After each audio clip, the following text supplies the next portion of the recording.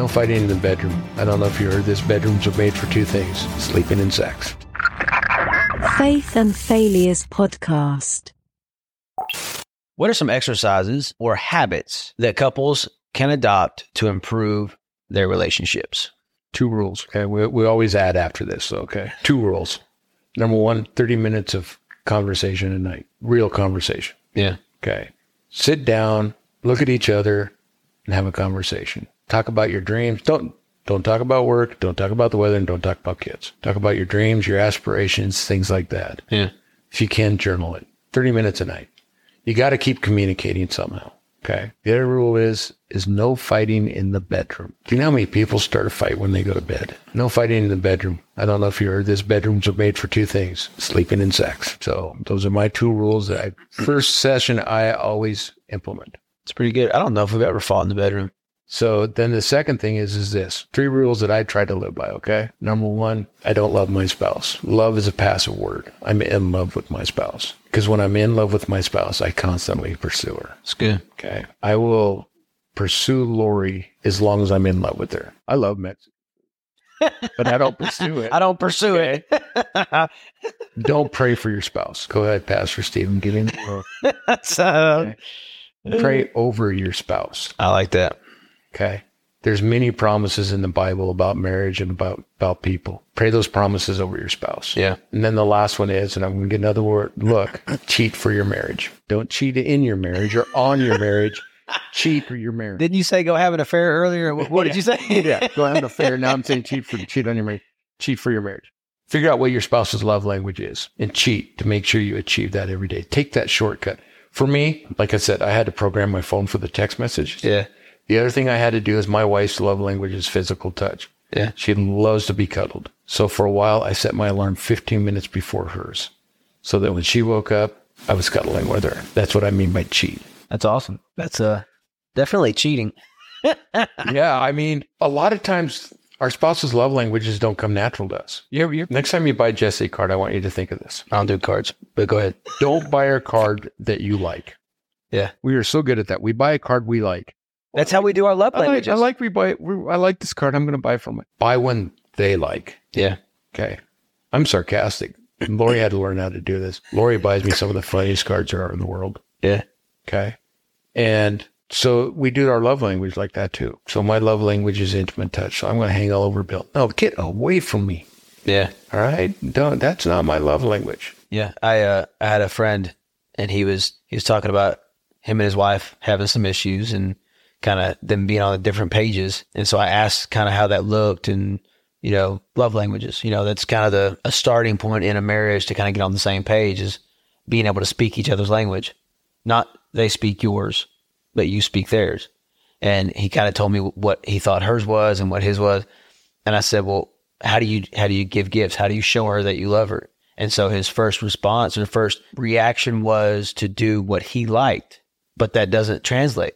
That's what we often do. What we like, we'll put on somebody else and it becomes a selfish thing or a misunderstanding when we should be doing what they like, not what we like, because we're trying to speak their language, not them speak ours. And so we need to be able to, if she's touch and feely and I'm gifts, which I am, I'm gifts, 100%. Me giving her a gift, I'll think I'm doing something. And she's like, this is dumb. I've done it several times. Even if one of Lori's is quality time too. So quality time is not getting on my motorcycle and going for a ride. Come on, my wife does not like to ride the motorcycle. So, especially at night. Especially at night. Those are the things we got to look at. The other one is this. We talk about love language. How about language of apology? What is an apology in your book? Is it, I'm sorry? Hey, babe, I'm sorry. Some people, that's okay. Some people, it's like, hey, you know what? I'm truly sorry for acting like this. And this is what I'm going to do to remedy it. Some people, it involves a gift.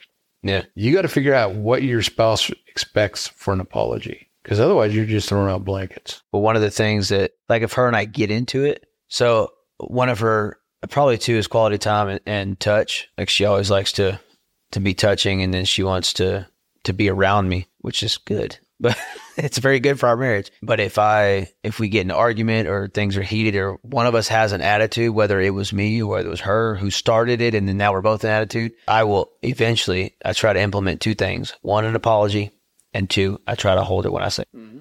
And that right there heals whatever happened instantly. And then we're immediately, both of us will talk like nothing ever happened, because when I tell her I'm sorry, I'm holding her and I really mean it. That's the security aspect. That physical touch holding her is a security that I'm not going to let you go. Yeah. So that's good. I'm a relationship genius is what he's trying to say. You are. I'm just trying to figure out what you're arguing about, because aren't you a pastor? We don't argue as pastors. Well, we have spiritual disagreements. Okay. Right. Spiritual enlightenment. Do you have, are you a reader, an avid reader? I love to travel, because when we go up north, we listen to books on tape. Yeah. So what would be some, in this category of relationship, what would be some that you would recommend? Marriage on the Rock. Jimmy Evans wrote that. Okay. That's a pretty good book. It actually teaches young couples how to break away from their spouse. I'm sorry. I told Lori my words weren't going good today. To break away from their parents. Okay. Because, everyone goes back to, well, we got to honor our parents. You can honor your parents all you want, but they don't have to be in your business. Yeah. Okay. Side note on that, I say if you get married, you want to live close enough that mom and dad can visit, but far enough away they need to call, because it's a long drive home when you don't answer the door. The other one is, and I just listened to this the other couple months ago, The Great Sex Rescue. Sheila Gregory wrote that. And she also writes a book called, and we haven't listened to him yet, Good Girl's Guide to Great Sex and Good Boy's Guide to Great Sex. Christian author. It debunks a lot of the old stuff that is taught. Like what? What would be an example of that? Okay, so I'm going to get in trouble. Two books that I do not recommend anymore is Love and Respect. And what is it? What was that one about? I mean, obviously the title, but okay, like, why do you not recommend is what I mean? I'll tell you that. Okay. And the other one is The Praying Wife. Praying Wife. Okay. Because both of them put so much responsibility on the wife. Mm-hmm. Okay. So if your husband looks at porn, it's your fault, because you need to pray more. Okay. Yes. Just pray through it. Or else if he's doing this, it's your fault, because you're not opening yourself up enough sexually. That's that old school, like, well, if something's wrong, just pray harder and read the Bible more. Yes, that is good, but that doesn't solve everything. Taught so much. In Love and Respect, you have to respect your husband, and all he has to do is love you. I'll tell you what, my wife wants love, but she wants respect too. Yeah. And I've got papers on it at home that actually show where it is and the damage it does in relationships. Yes. So that's where you get the you must submit type stuff. Gotcha. So those are some. Then the other one, and here's my church answer. Are you ready? Get it. The Bible. Yeah. If you want to do something, and this was so life-changing for me, get a good study Bible and go to Ephesians 5:22 and 23 and chase that sucker all the way out, because it's going to make you feel like you've missed the mark so bad. Are you gonna cite that scripture, or you may look it up? No, I will look it up. Hold on. Let's look it up. Ephesians what now? 5:22 through 33. You should know it. Oh, 22. Aren't you a pastor? For wives, I skipped this one. So 22. Well, now let's start. We'll go back to 21. And the title of this section is Spirit-Guided Relationships, Wives and Husbands. So for 21, Ephesians chapter 5, verse 21, it says, and further submit to one another out of reverence for Christ. So it's making Christ. We always leave that part out. Wait, Jesus has to be in it? Yeah. So submit out of reverence for Christ. Christ is number one. Christ is the center of it all. And then 22 says, for wives, this means submit to your husbands as to the Lord. Okay. For a husband is the head of his wife, as Christ is the head of the church.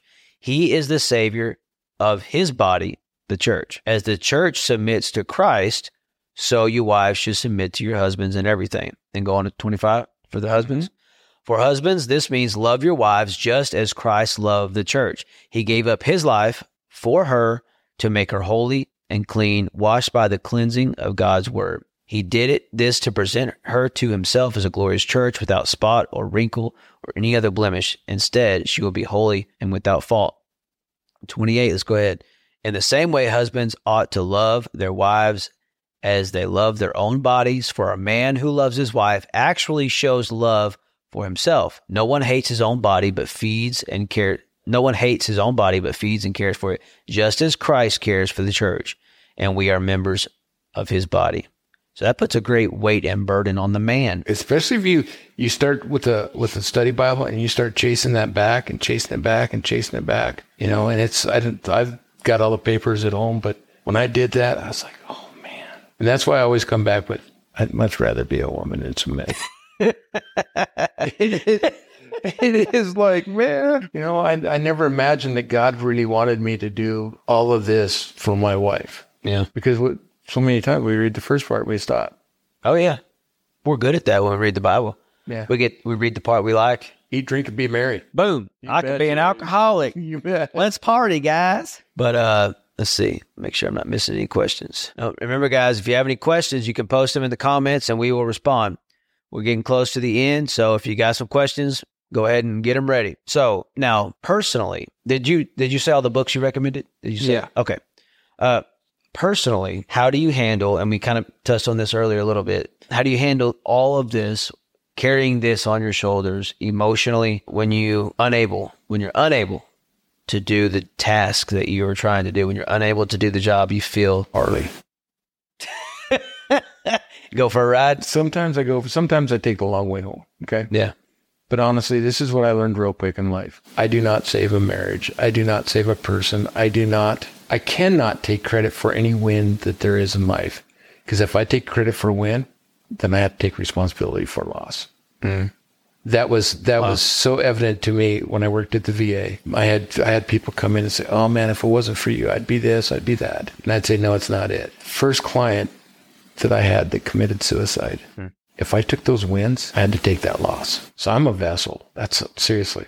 Yeah. You're a vessel. You get up and you speak what God tells you to speak. Yeah. I'm a vessel. I believe God gave me gifts and gave me wisdom in this aspect. And all I can do is share it. And if it's a win, you guys did it and we're going to give glory to God. Yeah. If it's a loss, sorry. It hurts. Don't get me wrong. Every time there's a failed marriage or I hear about, I'm like, dude, you missed it. What did you miss? If I see, and this is the other, if I see couples that come in, like for pre-marriage counseling, they're divorced, my first question is this: what role did you play in your last divorce? I don't care if that guy had an affair with 15 women and's got 30 kids on the side. What role did you play in it? Yeah, that's important to know. There's something you did or did not do. And the next one is how do you prevent that from happening again? You got to be aware of it. Those two questions can change your life. It can. Yeah, I can tell you the role I played in my divorce. Real simple. Realize you actually had a part in it, and then what can you do different next time? If we could all ask that in multiple areas of our lives, imagine how much better our lives could be. When I spoke in Nebraska, everyone was shocked. I tell people that two things I don't have regrets about because the outcome was great in my eyes. Number one, I wish I would have been a stronger Christian. I was saved when I was in high school, but when I was in the military, no. Yeah. Okay. But if I would have been a stronger Christian, I wouldn't have had my oldest son because he was conceived out of wedlock. He's a great kid. Yeah. The other one is I sometimes wonder if I could have fought harder for my first marriage. Now, believe me, I'm not trading Lori for anyone. Okay. I understand that completely. But you got to sit back and go, okay, what if? Yeah. I've had those thoughts. Kind of like, did I do everything I should have done? Or, in hindsight, probably not. No, I could have done things different, but I didn't. But hindsight with me, my choices was not a stable foundation. I met a girl in a Muslim country, got pregnant. In a Muslim country, what do? You get married in the Muslim country. I was her green card to come back to the States. There was no love there to begin with. Yeah. But I asked myself, okay, so what do I do now in my relationship to make sure that doesn't happen? And that's anything she wants. Yeah. My first marriage was my boot camp in a lot of ways. And it was for me, and I told Jesse this because Jesse jokingly, she was in her mid 20s and I was in my late 20s. She's like, where were you at all those years? We could have had a different life, or not necessarily different, but had more of each other longer. And I told her, she used to ask a lot, like, why'd you take so long? She like grabbed my arm like she's mad, like like it's getting to her. Where were you at? Why didn't you find me sooner? I said, I wasn't ready for you yet. I had a lot of things in me that I needed to buff out before I got to her, to treat her and to be the man that she could respect, to be the man that would lift her and encourage her and be be someone that was as close as God would allow to get to deserve her. Because other than that, it would have ended the same way. Because I was not the person I needed to be. I had to go through some serious fire to be purified. See, my answer would have been, you were in grade school. It's true. It's true. Faith and Failures Podcast. Thank you so much for listening to today's episode. It would mean a great deal to me if you download, share, and subscribe so you can be notified every time I put out a new episode. Once again, thank you, and see you next time on Faith and Failures.